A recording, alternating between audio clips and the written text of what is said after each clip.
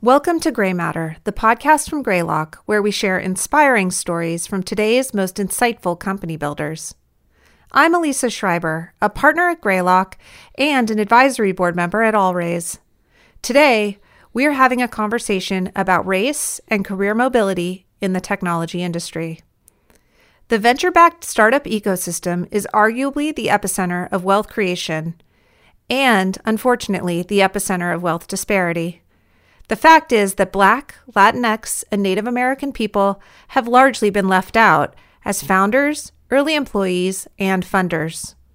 Changing this reality is the mission of John Rice, who is the founder of career advancement nonprofit Management Leadership of Tomorrow, also known as MLT. John is joining us today on Gray Matter along with David Z., my partner at Greylock. Our two organizations have launched a broad partnership in effort to accelerate the change for people of color in the venture capital and tech startup ecosystem. Diversifying tech and venture capital is a complex undertaking, and this partnership is just a start towards the much-needed progress. But John and David already have a lot of ideas that they're ready to talk about today. Thanks for listening. We're going to get into the specifics on that partnership in just a little bit. But before we dig in on that, John, I would love to start with you. Can you give us an overview of your background and really what brought you to start MLT? Thank you, Elisa and Dave. It's great to spend some time with you on this podcast. There are probably two versions of the journey in starting and building MLT. And one would be that over the course of 10 years after business school, working at the Walt Disney Company and later as an executive at the National Basketball Association, through my own experience and mentoring and supporting other folks of color along the way, I thought there was a real opportunity and need to build a nonprofit that would expand the pipeline of people of color growing toward leadership positions across the private and social sectors. And it actually is true that, like many of Greylock's startups, I actually formally launched MLT out of my home in Burlingame over 15 years ago. But the reality is the other side of the story. The reality is that I've been working on this idea and refining it since I was a kid growing up in Washington, D.C., watching my mother dedicate her career to passing legislation, actually the Pell Grant legislation that enabled millions of low-income and minority students to afford college. And I knew as a kid that I needed to dedicate my career to something that would build upon her work. And then in my own experience coming out of college and heading to business school, I made a number of mistakes, navigational mistakes, because I had no one to tell me what the bar was to get a job in a lot of the areas that folks were going into, like consulting and banking, and how to approach applying to business school. Even though my parents were highly educated, their careers were not in the areas that they were largely in the public sector, and they actually couldn't give me the playbook. And so I was lucky enough to not get too off track. But when I got to business school and I realized that there were so few people of color there with me experiencing what was a transformative experience for me, I realized that if I had made so many mistakes along the pipeline, just to coming out of college to the workforce, going back to grad school, that there had to be so many other folks who didn't have the opportunities that I had growing up, that didn't have parents who went to college, that had to be making so many more mistakes. And that was really the reason why there were so few folks there of color. And so taking advantage of the opportunity to meet so many amazing folks that were coming to recruit and speak at these business schools. So that really started me on that path, to create a better mousetrap for developing people of color through their academic and career potential, that fill the gaps in exposure and social capital, to help them understand the bar that would help them, and then also help institutions, which are really important pathways in our society for economic and career mobility, help them do more winning things to widen the road for people of color. Tell me a little bit about the stated mission of MLT and give us a sense of the organization today, how big it is, how many people are there working full time. At MLT, we focus on impact across three spheres. The first one is expanding economic mobility for low and moderate income college students, and really focus on that last mile toward economic mobility that really is the college to career transition, where right now over 60% of Black and Latinx four-year college graduates are not getting jobs that require a college degree. So we're focused on expanding the economic mobility for low and moderate income college students. We focus on that college to career transition.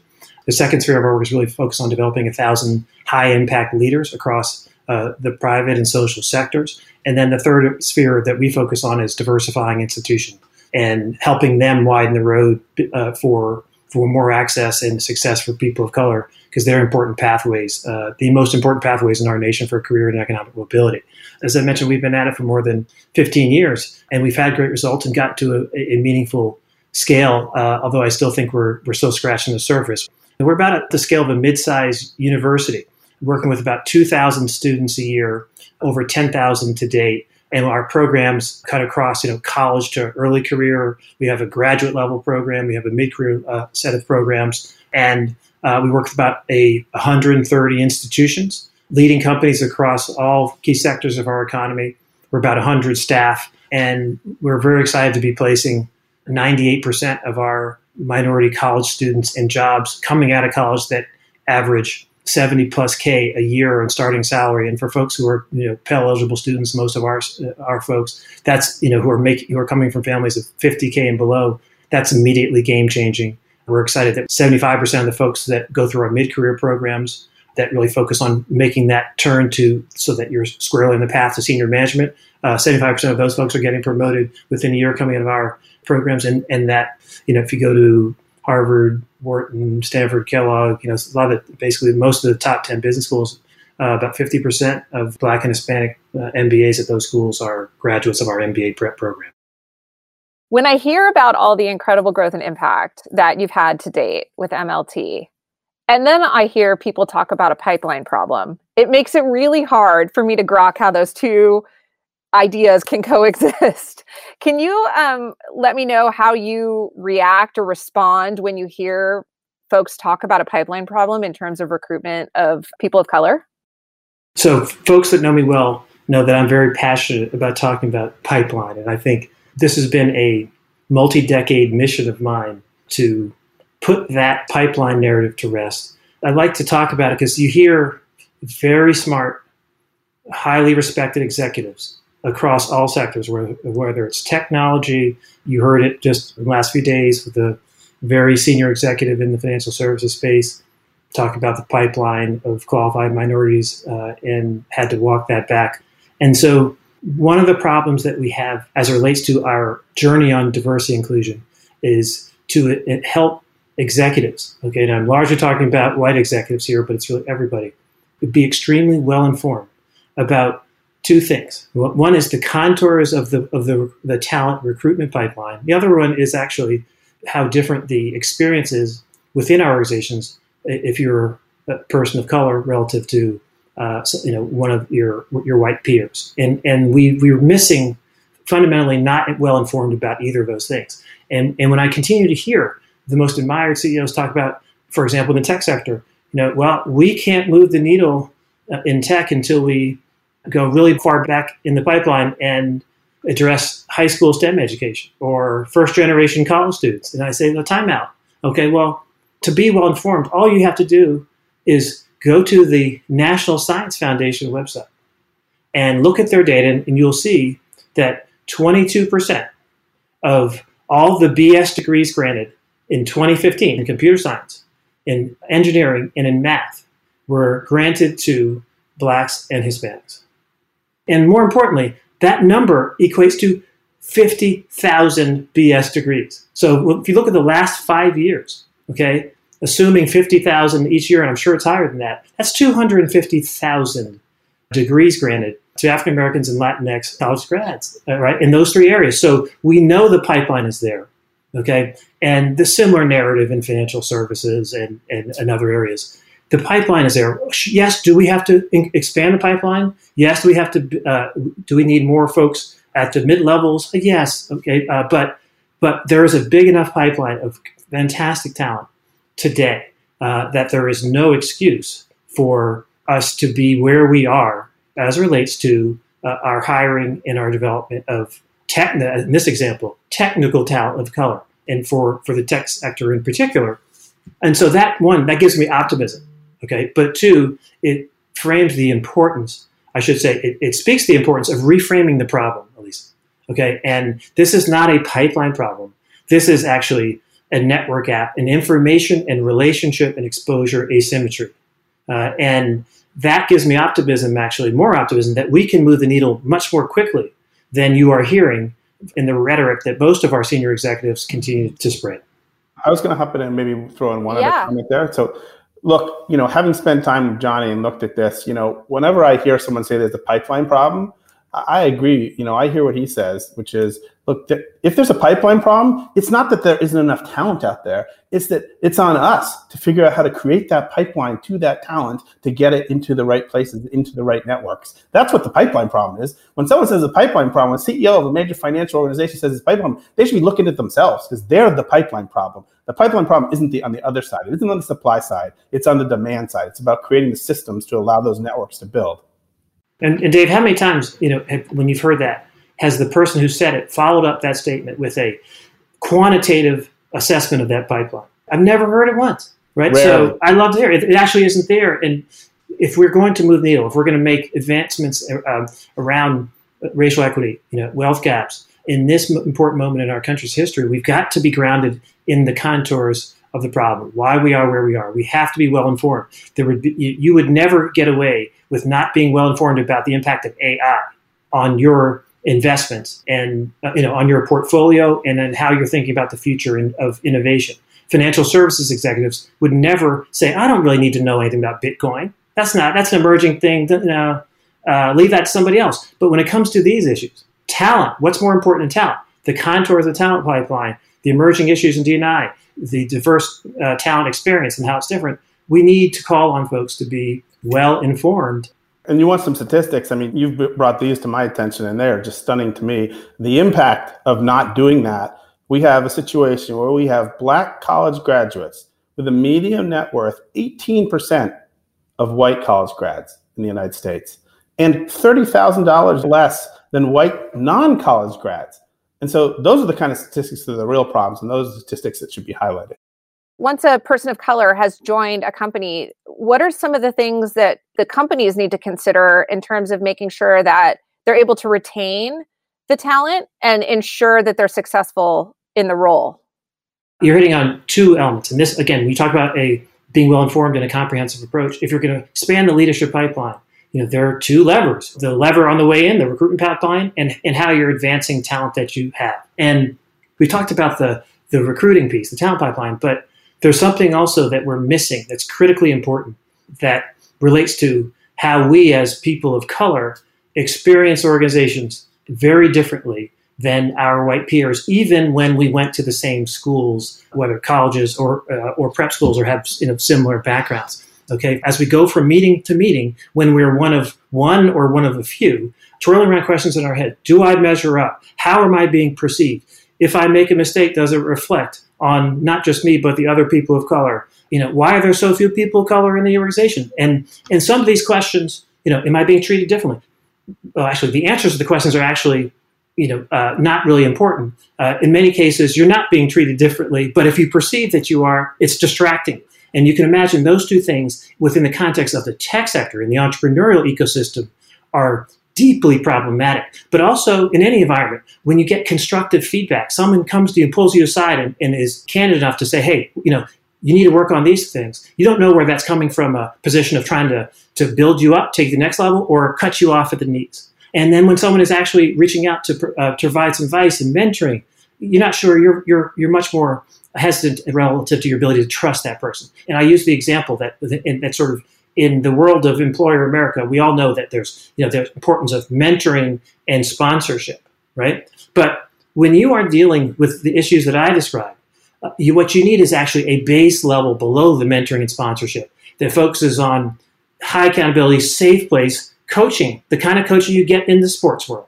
And you can imagine, you've probably been in this situation at least once yourself, where you're in a meeting and you think you've got an insightful point that will advance the conversation at least. And you think it's maybe 30% chance it's probably not a good point. But you raise your hand, you're brave, you say, yeah, here's what I think we should do. And then the room, if you're the only woman in that room, everyone sort of reacts sort of sideways. And then 5 minutes later, some guy raises his hand and says the exact same thing, right? And everyone says, yes, let's go do that, right? And then you're asking yourself, hey, what just happened there, right? And then you have to go back to your office and say, ask yourself, well, how do I regroup?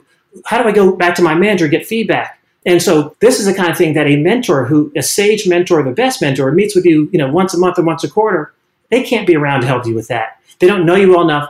They don't have the frequency. But this is the kind of thing that's happening every time, happening all the time. And it speaks to the importance of sports like coaching, in addition to mentoring and sponsorship, that are really important to move the kinds of interventions that are really important. But in the professional world, you don't get that kind of coaching unless you're already a senior executive, which is problematic, especially problematic if you're a person of color.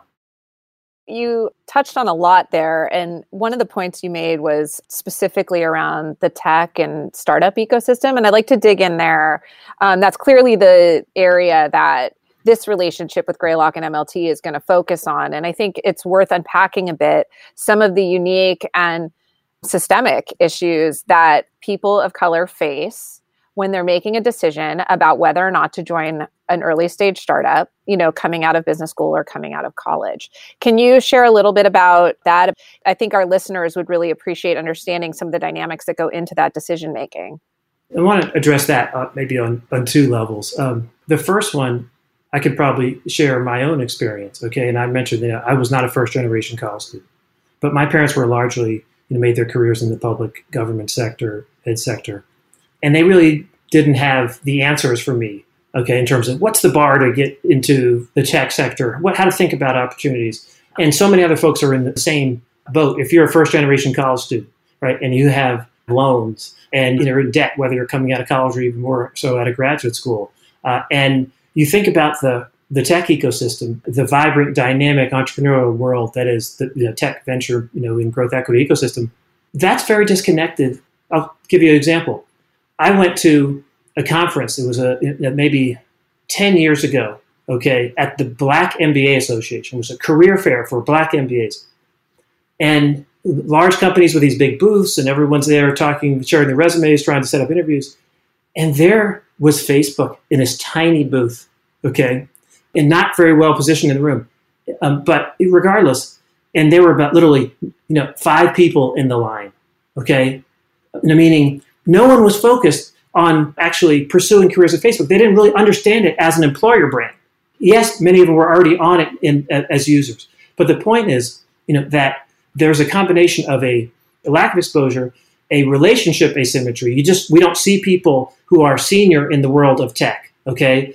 We don't see any Black and Hispanic Dave Z's, okay? We don't know the folks who work for those folks. And so the perspective around risk, not a household name, okay, and emerging company, entrepreneurial ecosystem, but without the relationships, without the role models, and without a high-touch outreach engagement model from the tech ecosystem coming to me, similar to the way the banks and consulting firms and others are coming in major, Fortune 500 companies, it doesn't work. People who are engineers, people who are computer science undergrads who fashion themselves as entrepreneurs, okay, they're finding other paths, and it's very addressable, and it requires work on both ends. Institutions need to take a totally different approach. The ecosystem itself, leaders, and then individuals. We have to lower the perceived risks. You do that through relationships, and you do that through exposure. I think that's a great segue into getting into some of the meat around the partnership between MLT and Greylock. And I'd like to actually kick it over to you, David, to just share a little bit about how, this relationship got started, and then talk a little bit about the details of how we're going to be working together. Well, great. Thank you, Lisa. Yeah. So, I've been lucky enough to know Johnny since our college days together, and we've kept in touch over the years. And recently he came to me when they were looking to expand their presence in the Valley and increase sort of their focus on opportunities in the tech space. And that was sort of probably the initial seed of the idea. But, recent events have really kicked things forward in our mind. And we've been very focused on how do we try to do some things that will make a difference in the ecosystem over time. And internally in Greylock, we had been working on a whole bunch of lists and a bunch of areas to work on. So I'd reached back out to Johnny and talked about how we can work together. And it's amazing how much MLT's work lines up with all the things that we've been trying to do. So for example, we have a group in Greylock that is called Core Talent that focuses on hiring out of universities and then up through VP in primarily design and engineering and product, among other functions. And Johnny, as he just mentioned, his whole group at MLT is focused on how do we get talent exposed to those opportunities. And so we're going to lock those teams together, and they're working on setting down how they're going to work together, what their goals and metrics are going to be, and how we're going to get MLT's alumni and MLT fellows into Greylock companies, exposed to Greylock companies, exposed to other companies in the Valley. We have an executive team function that does executive recruiting, and they also are connected with members in Johnny's team, working on looking at the Rising Leader alumni network that Johnny has over the years, the 9,000 plus people and the ones that are relevant in tech companies that we should be working with to help get into our companies, to help our companies be much more successful by integrating and working with them. And then we're going to help them to understand the playbook of how startups think about hiring, how they look at how the interview process, what are the skills they're looking for, and how do we mesh with the programs and systems that MLT has built and provide a view from the Valley on how that works from our perspective so that we can make success happen for both of us. Another way that Greylock wants to work with MLT is, navigating and understanding how to work with raising funds, whether that's with the VCs like a Greylock or with the accelerator and incubator environments, which have exploded over the last decade. And again, that also is a system that is completely opaque if you come from the outside. And we can be very helpful in understanding, giving them a sense of what's the playbooks, what are the bars, what are the ways you think about positioning yourself, what are the ways you communicate, and what are people looking for. We have a lot of experience, obviously, with our tech startups, and now we're going to apply that to work with the MLT team. And then lastly, I think, we will connect and support MLT talent interested in pursuing careers in venture capital. Another world that is very opaque and is very unclear, and probably the most opaque and the least clear of how you get a role, and having the least roles available, period. And it's very somewhat ad hoc and not specific in how it's navigated. And so one of our goals is to work with the MLT team to help expand our network of talent. And we hope at Greylock to have goals for ourselves in terms of bringing people of color into our team, but also exposing talents to other VCs and other funders around the Valley to let them, expand as well. So this isn't really about Greylock, honestly. This is about MLT, and this is about creating access and opportunity. And we're taking a first step to help, grease the wheels and create some systems to help support that. But we want everyone to be involved, and we want everyone to make this successful, because it's really about how do we work to change the trajectory so that 10 years we look back and can feel really happy about the impact that it's had. I can testify to the enthusiasm of the partnership around this work that we're doing with MLT and diversifying our LP base. I'm wondering if you can just expand on why it is a priority for Greylock to commit time and energy to this kind of initiative, and why you picked up the phone and called Johnny and knew he would be the right partner for moving this forward. First of all, shame on us for not having done this earlier, period. That's just the reality of the situation. But the other reality is, big moments of systematic change usually come about because of catalyzing events. And clearly, there are large injustices that have been existing for a long while that have come to the forefront in American life and are now causing catalyzing events here. And that really unique energy has gripped our country, but it's also gripped Greylock. The team really wanted to do something meaningful and proactive. We didn't want to just put out a corporate statement that had no teeth. And we have a lot of work to do. And the partnership is committing to doing the work. And the energy is coming from every vector, from investing partners sending notes to me about ideas and how to work and help and work with MLT, to our operating team, sending notes about how excited they are about engaging and having metrics for themselves that are not only about the number of folks that they place in our startups, but also now the number of MLT fellows and MLT teams members that they can place into the systems. And so there's a lot of energy. And of course, we're not the only ones working on this issue, and there's lots of different kinds of programs going on, and we need lots of different kind of programs. This is about, how do we have everyone doing as many things as we can to try to make a difference and lay lots of seeds and try to, see what will grow and what will flourish. And, it's fantastic that so many people have dug in to work on this, both inside Greylock and I believe across the industry. And now we just need to keep doing the hard work. Yes, we're going to keep doing the hard work together. And we feel like we've got a really strong foundation to build this partnership on top of. And thanks to the hard work of my team over at MLT and our very scrappy MLTers, and we've already got 1,700 MLTers who are working in the tech sector. We got almost 60, 50, maybe 60 plus working who are in venture capital. And I think 5 venture firms just within the last few years have been founded by MLT rising leaders who have raised a combined, almost $350 million. So we've got a starting point, right? And I think that's one of the reasons why, we all feel confident that we can build upon this foundation. And if we just apply our respective competencies and energy to this ecosystem can look completely different in 5 years and totally different in 7 to 10 years. David, you mentioned that you went to college with John and that's how you know each other. Can you tell me a little bit more about just some color around how the idea for the broader partnership came together?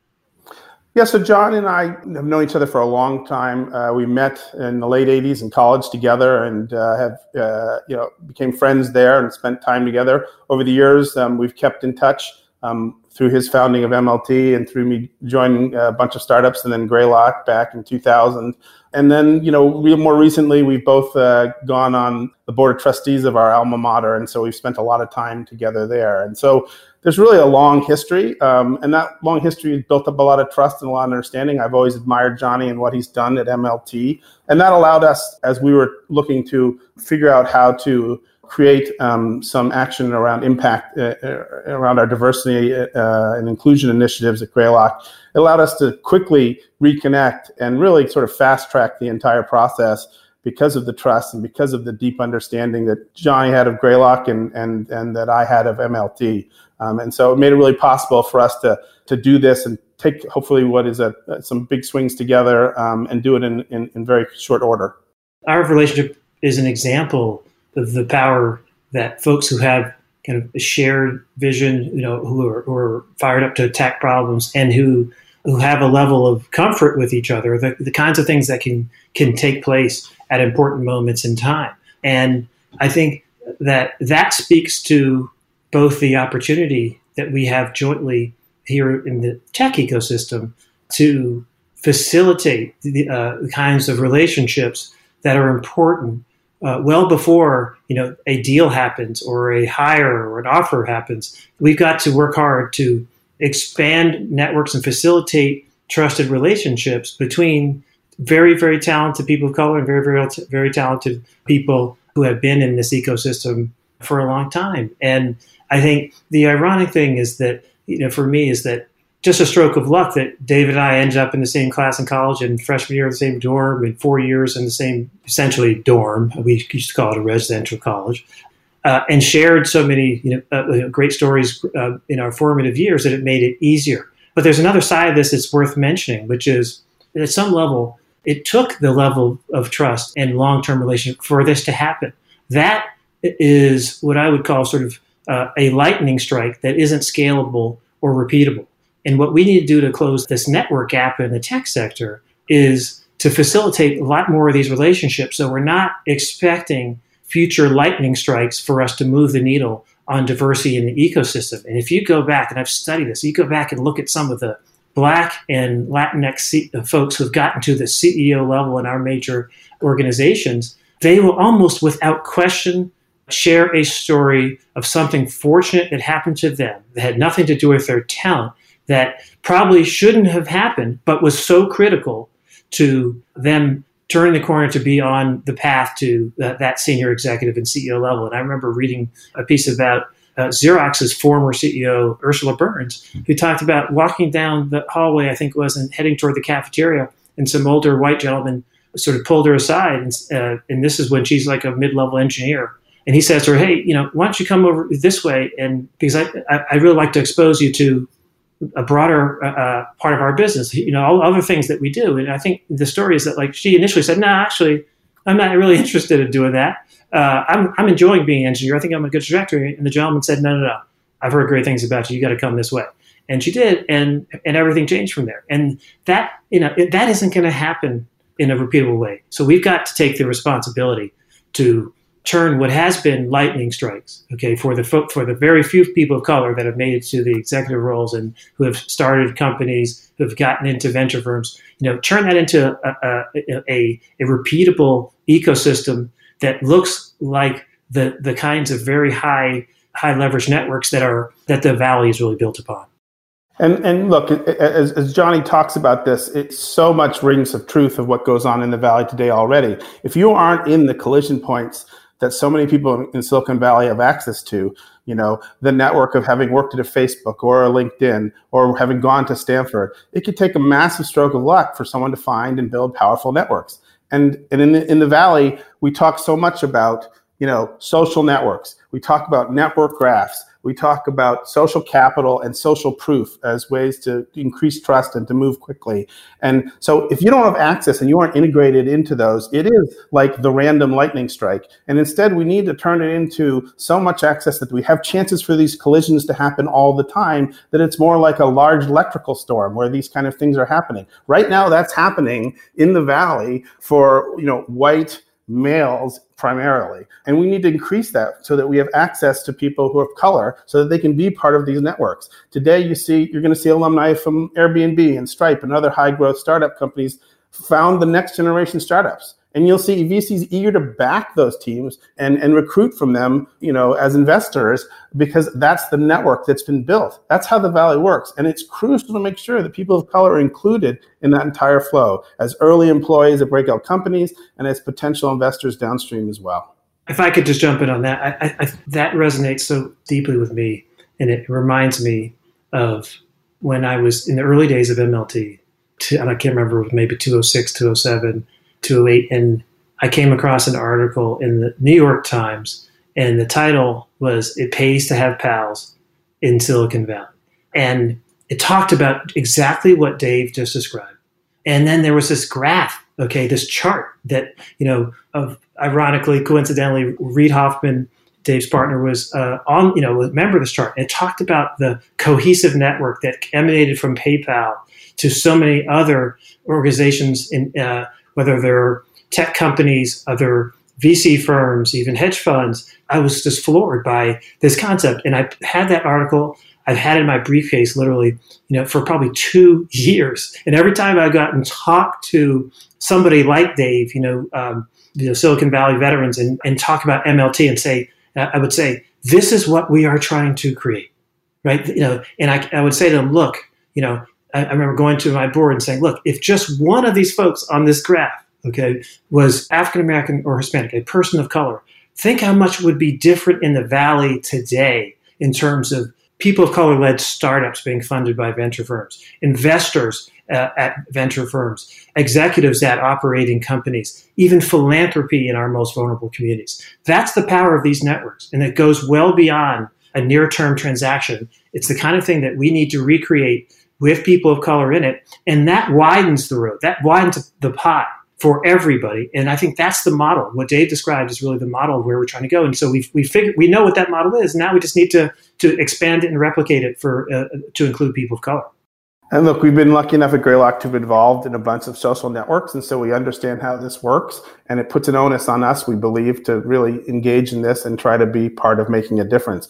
I think it's also important to note that this is early and there's a lot of hard work to do. Our industry, whether you say technology writ large, whether you say startups, or whether you say the VC industry is another subsegment, we're all pathetically bad at this. It's unacceptable where we are, and we're eager to work with other VC firms and startups in the industry to help move this forward in the right way. It's not going to be about Greylock, changing the world. This has got to be, how do we, as an industry, work together? How do we find great organizations like MLT to engage and bring into our networks, to expand our networks, and to really change this dynamic that we're talking about? Yeah, but Dave, I think, I know you're a very humble guy, but I will say too humble in this case, because you all are, best in class, world class, maybe the best in the world as it relates to how to build and sustain networks, and make them work in a very high leverage way across your ecosystem. That's the kind of expertise that will be really important to move the needle and helping us figure out how to recreate these networks for people of color.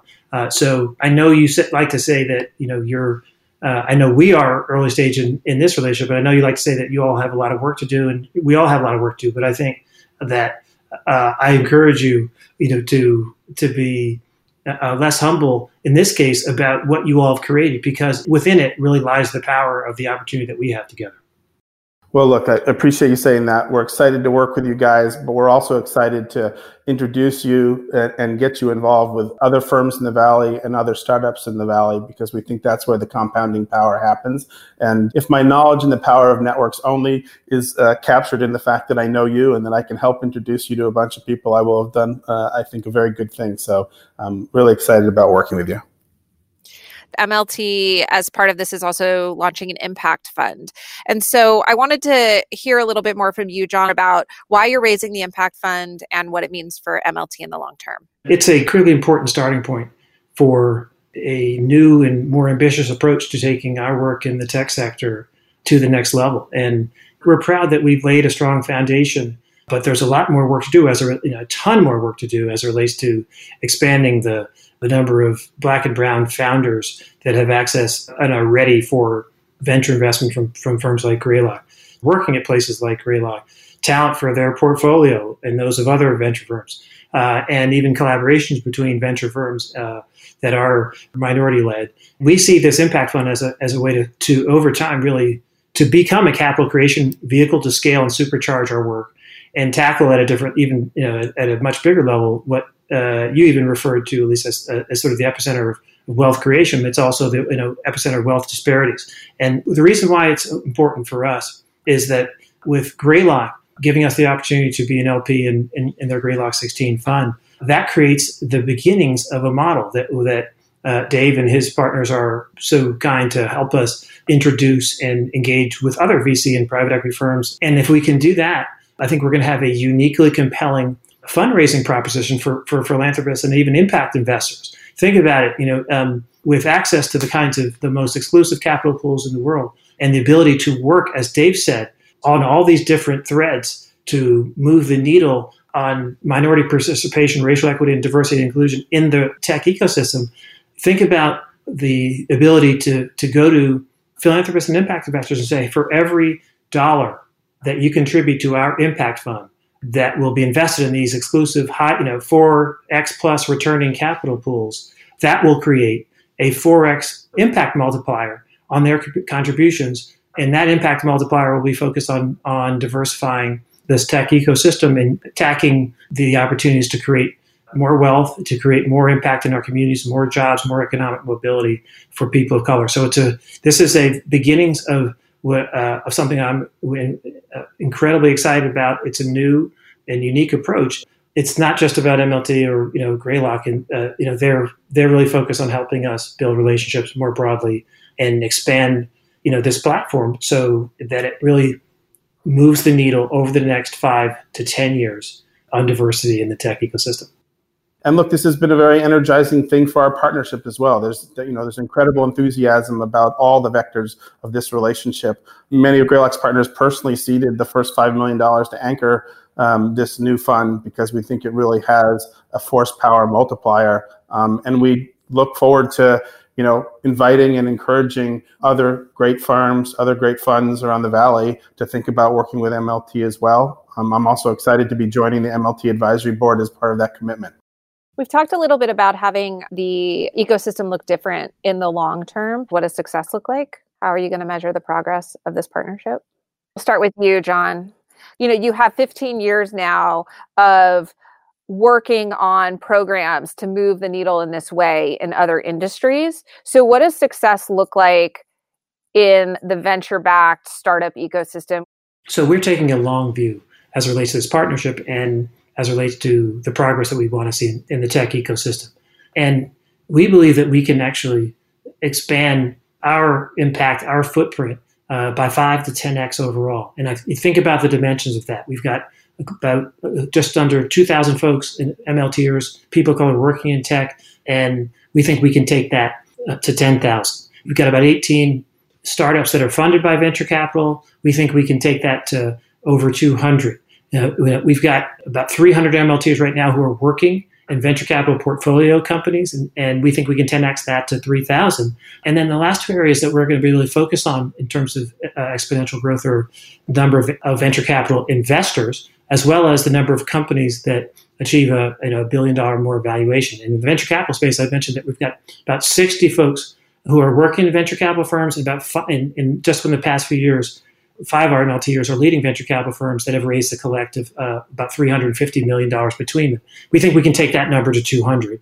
And we've got one MLTer that's been a founder and built a company with that's achieved $1 billion valuation. We think we can take that to at least $1 billion plus value companies that are worth $1 billion or more over the next several years. So very ambitious goals. We know it's going to be a lot of work, but we also think that the path is there, and that working together and engaging a broader subset of like-minded leaders in the Valley, that we can do that. And we think this collectively will result in massive increases in economic mobility, in job creation, wealth creation. And those three things, job creation, wealth creation, economic mobility, will in turn transform philanthropy in our most vulnerable communities. And so we are focused on exponential growth. We know that's going to be hard. We also believe that this is going to lead to massive increases in economic mobility, in jobs for people of color at all levels, wealth creation, and the closing of wealth gaps between people of color and their white peers. And I also say that it's going to be really important as it relates to transforming philanthropy in our most vulnerable communities. And look, I think the good news is, as it should be in a partnership, our goals mirror their goals. In the short term, I think it's about getting our groups together and lining up the places where our operations match and setting up the specific KPIs to really start chipping away and creating progress. Placing people inside our companies, exposing them to other opportunities if the right fit is inside our portfolio, hiring inside our own organization over time, and then increasingly densifying the networks and the exposure to networks, the lightning storms that we talked about, creating the density of social capital and network density that really leads to great outcomes in the longer term. And I think in the longer term, again, ideally, we hopefully should look back on this work and the work that other people are doing with pride, because hopefully it leads to many Black, Latinx, and Native American founders building billion-dollar companies, something that we have not seen and we need to see. And the workforces at those companies need to better reflect the actual demographics of our country. So this is the hard work that needs to be done by us and others, and it's got to have to start now, and it's going to take time. But I think, I'm really excited that over the long term, there's an opportunity to make a significant difference. That's fantastic. Thank you both so much for all of this. If folks are listening to this podcast and they want to get more involved, how would you direct them to get more involved? And I guess I'll start with you, John. We love to begin that engagement. We're at MLT.org, and where you can learn more about our programs, our comprehensive work across with individuals and with institutions. But I'd say, at a higher level, if I am a well-intentioned senior executive or any person who wants to make a difference, my broader call to action, at this moment in our country, if you're connected at all to the tech ecosystem, is to find a way to, one, get really informed about why we are where we are. And then once you feel like you're well informed, and we're very much happy to help you along that journey, but as you get well informed, as your confidence grows, then I'd also say, take some big swings, at moving the needle in the things that Dave and I have been talking about today. And those can be re-examining how your organization approaches your journey around racial equity and D&I. Those can be investing in organizations like ours who are ambitiously trying to move the needle, or taking a little bit of time and figuring out a way to expand your professional networks enough such that you can engage somebody, a person of color who is trying to get into or is already in the tech ecosystem, and find a way to help them close the network gap. I agree with everything that Johnny said, and I won't repeat, but I'll just say some more basic actions. Look, if you're a Greylock company and you're involved with Greylock, reach out to Holly Rose Faith around executive recruiting and our relationship with MLT. Reach out to Glenn Evans around our core recruiting. And look, if you're a VC firm or your firm's interested in being part of this, please reach out to us at Greylock or John at MLT. We'd love to get more fellow VCs on board with this. Thank you both so much for joining us today. This was a really important conversation, and I appreciate so much your time and sharing your perspectives. Thank you so much, Elisa. Okay, everyone, that concludes this episode of Gray Matter. You can subscribe to our podcast on SoundCloud or wherever you get your podcasts. You can also find new episodes and blogs on our website at greylock.com. Please follow us on Twitter at GreylockVC. I'm Elisa Schreiber, and thanks so much for listening.